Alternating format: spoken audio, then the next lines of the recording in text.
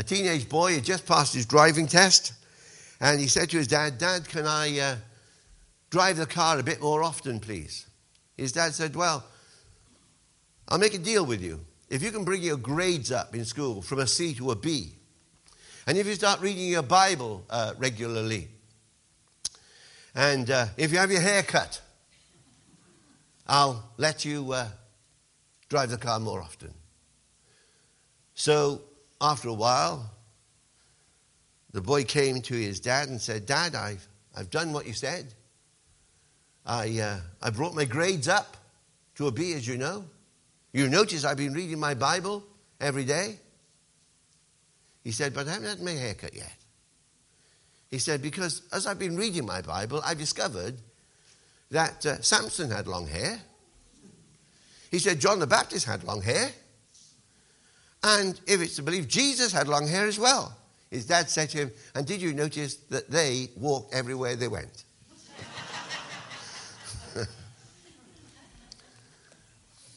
John the Baptist. What a remarkable man he was. He was fierce though, wasn't he? Have you ever been called a brood of vipers? Anyone had a preacher here point to you and say, "You brood of vipers, you wicked lot"? I mean, that's was his direct approach. But he was God's man to introduce God's only begotten Son, the Lord Jesus Christ. He pointed to Jesus, and that's what every preacher should do. It was Napoleon Bonaparte, no less, that said, "If Socrates entered the room, we would rise and do him honor. But if Jesus Christ came into the room, we should fall down on our knees and worship him." We would all agree with that, I'm sure. It was John's task to point to Jesus, to prepare the way for the Messiah. He rebuked sin, and so it should be rebuked. For it's a shame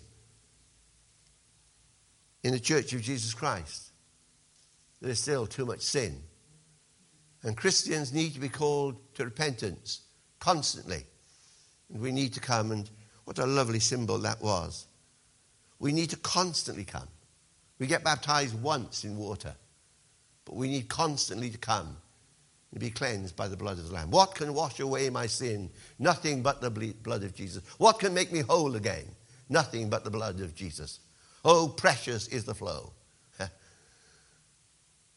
We need to come. And so today, the message that I bring is the same message that John the Baptist brought. Repent. Turn from those things that you know to be wrong, and let the Lord Jesus cleanse you and renew you in your faith. But I want us to ask a few questions about this passage. When he came, did you notice all the people that were mentioned in those opening verses? Tiberius Caesar, Pilate. And then how the kingdom was divided. A tetrarch is a quarter of a kingdom. How the kingdom at that time was divided into 4 quarters. And the names of each of the people that ruled. And then we're told Ananias and Caiaphas came. The 2 high priests. Why are these things? Dr. Luke was a historian. Why did he mention these things at the same time of introducing him? He wanted to prove the historicity. He wanted to show that John the Baptist, in fact Jesus, lived at such a time. He's not, the children are not here, are they? It's not a Santa Claus figure. It's not a myth. He is a real person. And I apologize if you still believe in Father Christmas. I mean, I still do, and it's been known for me to dress up as him as well. But no, he lived at a certain time. And you know, I've got a few scriptures that's going to appear on the screen now to show you how important time is in the purposes of God. In Galatians 4, verse 4, for instance, "But when the time had fully come, God sent his son, born of a woman, born under a law." You see, Jesus came at God's timing, at just the right time. Jesus Christ came into the world. And then John 2, verse 4, when the wedding of Cana in Galilee, when Mary came to Jesus and said, "We've run out of wine." Apparently, the reason she was so concerned is that she was responsible for the catering. Can you imagine the egg that she had on her face? But she came to Jesus, and notice what Jesus said. "Dear woman, why do you involve me? My time has not yet come." You see, Jesus was working according to God the Father's sovereign timetable. And then in John 13, verse 1, it was just before the Passover, as he was approaching the cross. Jesus knew that the time had come for him to leave the world and to go to the Father. Having loved his own, they were in the world. Now he showed them the full extent of his love. You see, God's got a perfect timing. And I mentioned this. I felt in preparation I needed to emphasize this, because I don't know about you, but sometimes I feel that God drags his feet when it comes to me. Do you know what I mean? We want God to, we're praying for something. You might be praying for someone to be saved, and you've been praying a long time and still haven't been saved, or you've unwell and you're praying to get well, and you're not any better after a while. And you say, "God, come on. I'm in a rush." But God is never late. God is always on time. I want to encourage you this morning. Put your trust in God's providence. You know, the Puritans used to say, the providence of God means that God deals personally with each one of us. He's got a personal plan and a timetable for each of us. So don't feel that God is dragging his feet. He knows what he's doing. Sometimes, of course, wish God would slow down when God starts working in your life. And, we can't keep up with him, can we? But God is always on time. So that was the importance of seeing all of those people mentioned in these opening verses. It happened at a particular time in history when God decided that he should intervene in the world. That's when he came. But how did he arrive? That's the second question I want to answer this morning. In verse 3 we read, "He went into all the country around the Jordan, preaching a baptism of repentance for the forgiveness of sins." Resembling, as we've been told by Laura this morning, the prophet Elijah in manner and dress, John came to the river Jordan preaching and baptizing. He announced the arrival of the kingdom of heaven and urged the people to repent. Centuries before, Israel had crossed the river Jordan, a picture of the whole nation being baptized. Now he called individuals to come, to go through that same river as a picture of turning from the past and turning to God's plan and purpose for our future. But you know, although he called them a brood of vipers, and it might seem very negative, pointing out their particular sins, the word that Luke uses here when he says he preached is the word euangelion. And it means good news, simply that. Good news. He preached good news.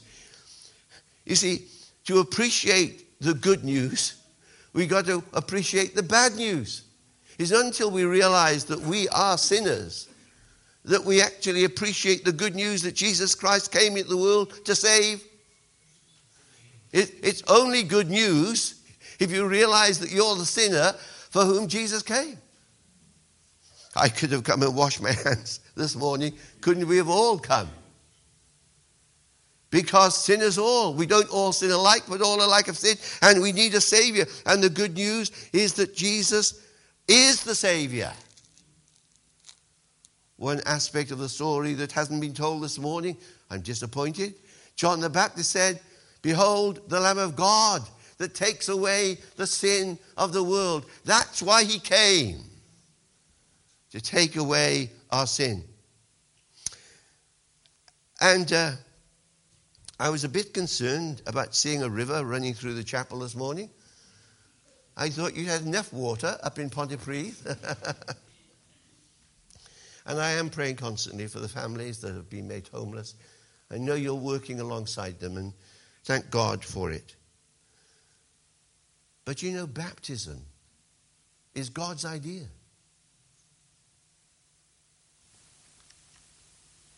And here's the fact. Every believer in the New Testament was baptized by water. And so if you haven't been baptized as a believer, I want to ask you why. You're here professing to be a Christian? Then turn from your sin and be baptized. You see, if you are not baptized and you claim to be a believer, you're a disobedient believer. And the most important characteristic of the Christian life is obedience. It's as we obey God's word, we grow in grace and in faith. So are you hearing what John said? Are you hearing what Jesus said?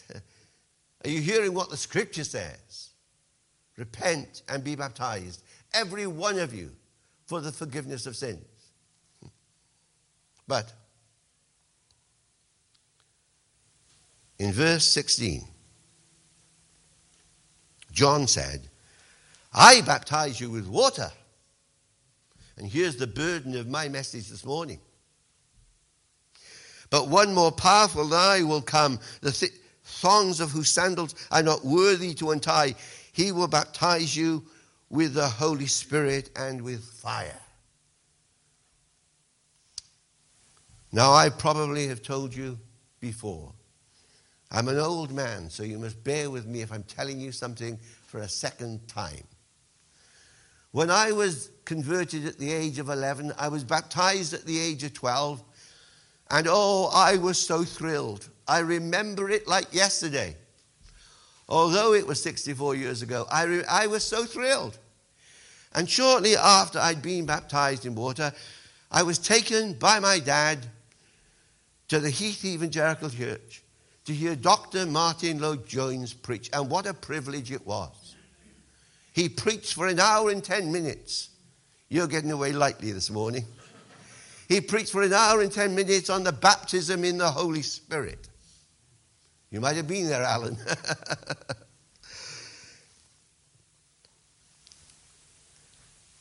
I don't remember everything he said, though I've listened to the tape since. And he burst my bubble. I was looking down from that pulpit in the Heath Church. He looked down and he said, in that solemn voice that he had, it's not enough to be saved.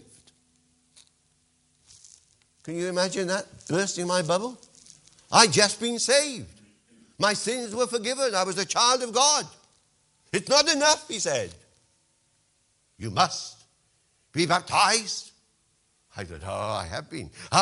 You must be baptized in the Holy Spirit. And then for an hour and 10 minutes, he explained what he meant by the baptism of the Holy Spirit. I want to tell you this. When you put your trust in the Lord Jesus Christ, you receive the Holy Spirit. Some people believe that that is the baptism in the Holy Spirit. The point of initiation when we are baptized into Christ. We become part of the body of Christ. But others, like Dr. Martin Lloyd-Jones, believed that there was something more. Pentecostals believe in a second blessing. He wouldn't call it that.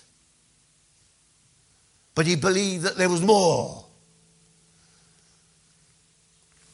And I don't want to cause division here over the subject of the baptism of the Holy Spirit, but I want to tell you there is more.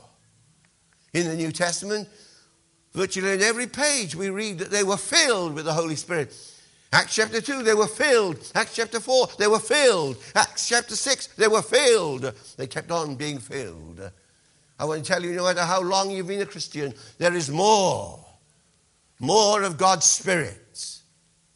Do you know what it is to be baptized in the Holy Spirit? To be so immersed in Him that you know. I want to tell you that whether it's the initial experience or the subsequent experience, it's a definite experience. You know when you were filled. I was a minister at Bethel Docks when I first became aware of the fullness of the Holy Spirit. I was alone. And God lifted me out of a chair with such a sense of the divine filled that room. I was on my knees and I started speaking in another tongue. Speaking in tongues. Sometimes the evidence, but not always the evidence of the baptism or the fullness of the Spirit. But available to all. Oh, I can't preach on John the Baptist this morning without encouraging you not only to repent, to turn from your sin, to be baptized by water, but also to go on and to seek more of God. To know what it is to be filled to overflowing with the Spirit of God. Are you? Are you today filled? You see, my parents had a neighbor, and every time he saw me coming, knowing I was a minister, he said, I want to tell you, he said, a member of the city temple he was, you see. I want to tell you about the time I was baptized in the Holy Spirit. He was talking about 60 years ago, yeah? And after a while, listening to his story, it was wonderful. I said to him, but are you filled now? Oh, he said, I don't know about that, he said. But I know it was. Oh, it's not about yesterday. It's about today. You need to repent. You need to believe in the Lord Jesus Christ for the forgiveness of your sins. You need to make sure you're baptized in water, and you need to make sure that today you are filled with the Holy Spirit. There is more. Oh, may God give us a holy discontentment until we know that we are filled, saved, and filled with the Holy Spirit. Well, that's how he arrived, preaching good news of repentance, forgiveness, baptism in water and the Spirit. But why did he arrive? Well, verses 4 to 20 told us. It's clear he came to make Jesus known as the Messiah. Simply that. To begin with, we're told in verse 4 that he was a voice crying in the desert. He was like a herald. That's what he was. That's what preachers are. But in the old days, in the days in which the New Testament was written, a herald was someone that would run ahead of the coming monarch, announcing the coming of the king, the coming of the monarch. And they would run, clear the roads, the herald would cry. The monarch is coming. The emperor is coming. That's what he did. And that's why he challenged the religious people of his day with their sins, because they were cluttering up the road. How could people find a way to the king if the road was cluttered with sinners as they were? And it was sin in the church, I emphasized when I was reading it that there were two high priests. Remember their names? Annas and Caiaphas. Well, what's wrong with that? There was only ever one high priest. The first was Aaron. And when he died, his son became the high priest. There should have only ever been one. But such was the corruption that had crept into the church of the day of Jesus. There were two. Oh, they were so proud of keeping the law. But they did what they liked with it. But there's something very solemn in the message that he preached. I don't know. He's likened to a farmer in verses 8 and 9. When he says that, I'm calling you to repentance, but you need to produce fruit to show. Your life should demonstrate fruit. And because you are not demonstrating the fruit of repentance, there's a terrible verse there. An axe is already laid at the root of the tree. Have you got the picture? It's graphic, isn't it? And John the Baptist is saying, this religion of yours that has become the Jewish religion, so corrupt, it's going to be chopped down, and something better is going to come. Christianity surpasses Judaism in everything. Oh, we still believe in the moral law, the Ten Commandments, but we believe that we must produce fruits. And so one of the important things about being filled with the Spirit is what we've heard already about producing the fruits of the Spirit. The fruits of the Spirit are what? Love and joy and peace and gentleness and goodness and faithfulness, self-control, 9 glorious fruits. And you can't take your pick. You may desire what gifts you want, but the fruits, you have to demonstrate them all. Produce fruits, he said. And if we don't, then the axe is already laid at the root. That's not saying once saved that you can be lost. No. But I tell you what, churches that were once very fruitful have been closed down because they haven't kept true to the word. And the axe has been laid to the root of many a ministry and many a church. We need to test our ways to see if they are of the truth. John pictured the self-righteous sinners as snakes that slithered out of grass because a fire was coming. And Jesus compared the Pharisees to these vipers because of their self-righteousness and their unbelief. He called them out for what they were and called them to repentance. Oh, a lot of Pharisees. You know, I was in a church about 6 months ago, and I said, you know, if anyone wants prayer at the end, I won't go to the back. I had a witness. I just needed to sit on the front seat. And I said, I'll sit there. And a man came and sat alongside me. And I wasn't preaching on this. Can't remember when I last preached on John the Baptist. Glad of the opportunity. This man said, you know, John, I want to make a confession. He said, I am a Pharisee. I make my wife's life a misery. Because I'm just like the Pharisees of old. I'm nitpicking over tiny things when I'm swallowing a camel myself. I mean, do you get the picture?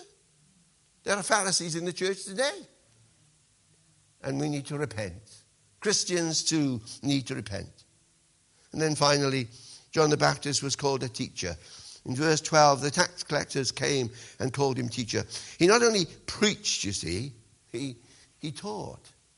He taught the tax collectors. And what he had to say to them was, listen, I know what you're doing. Like Zacchaeus, fleecing the people. Not only taking what they should, but taking over and above. He said, stop it. And the soldiers, who could be bullies because of the uniform. We know some policemen like that. I've got 2 sons who are policemen myself. Put on your uniform. Have you seen park keepers? They think they're Hitler sometimes, don't they? I mean, I was terrified by the park keeper in Rose Park when I was a kid. Just because we liked making dens, you know.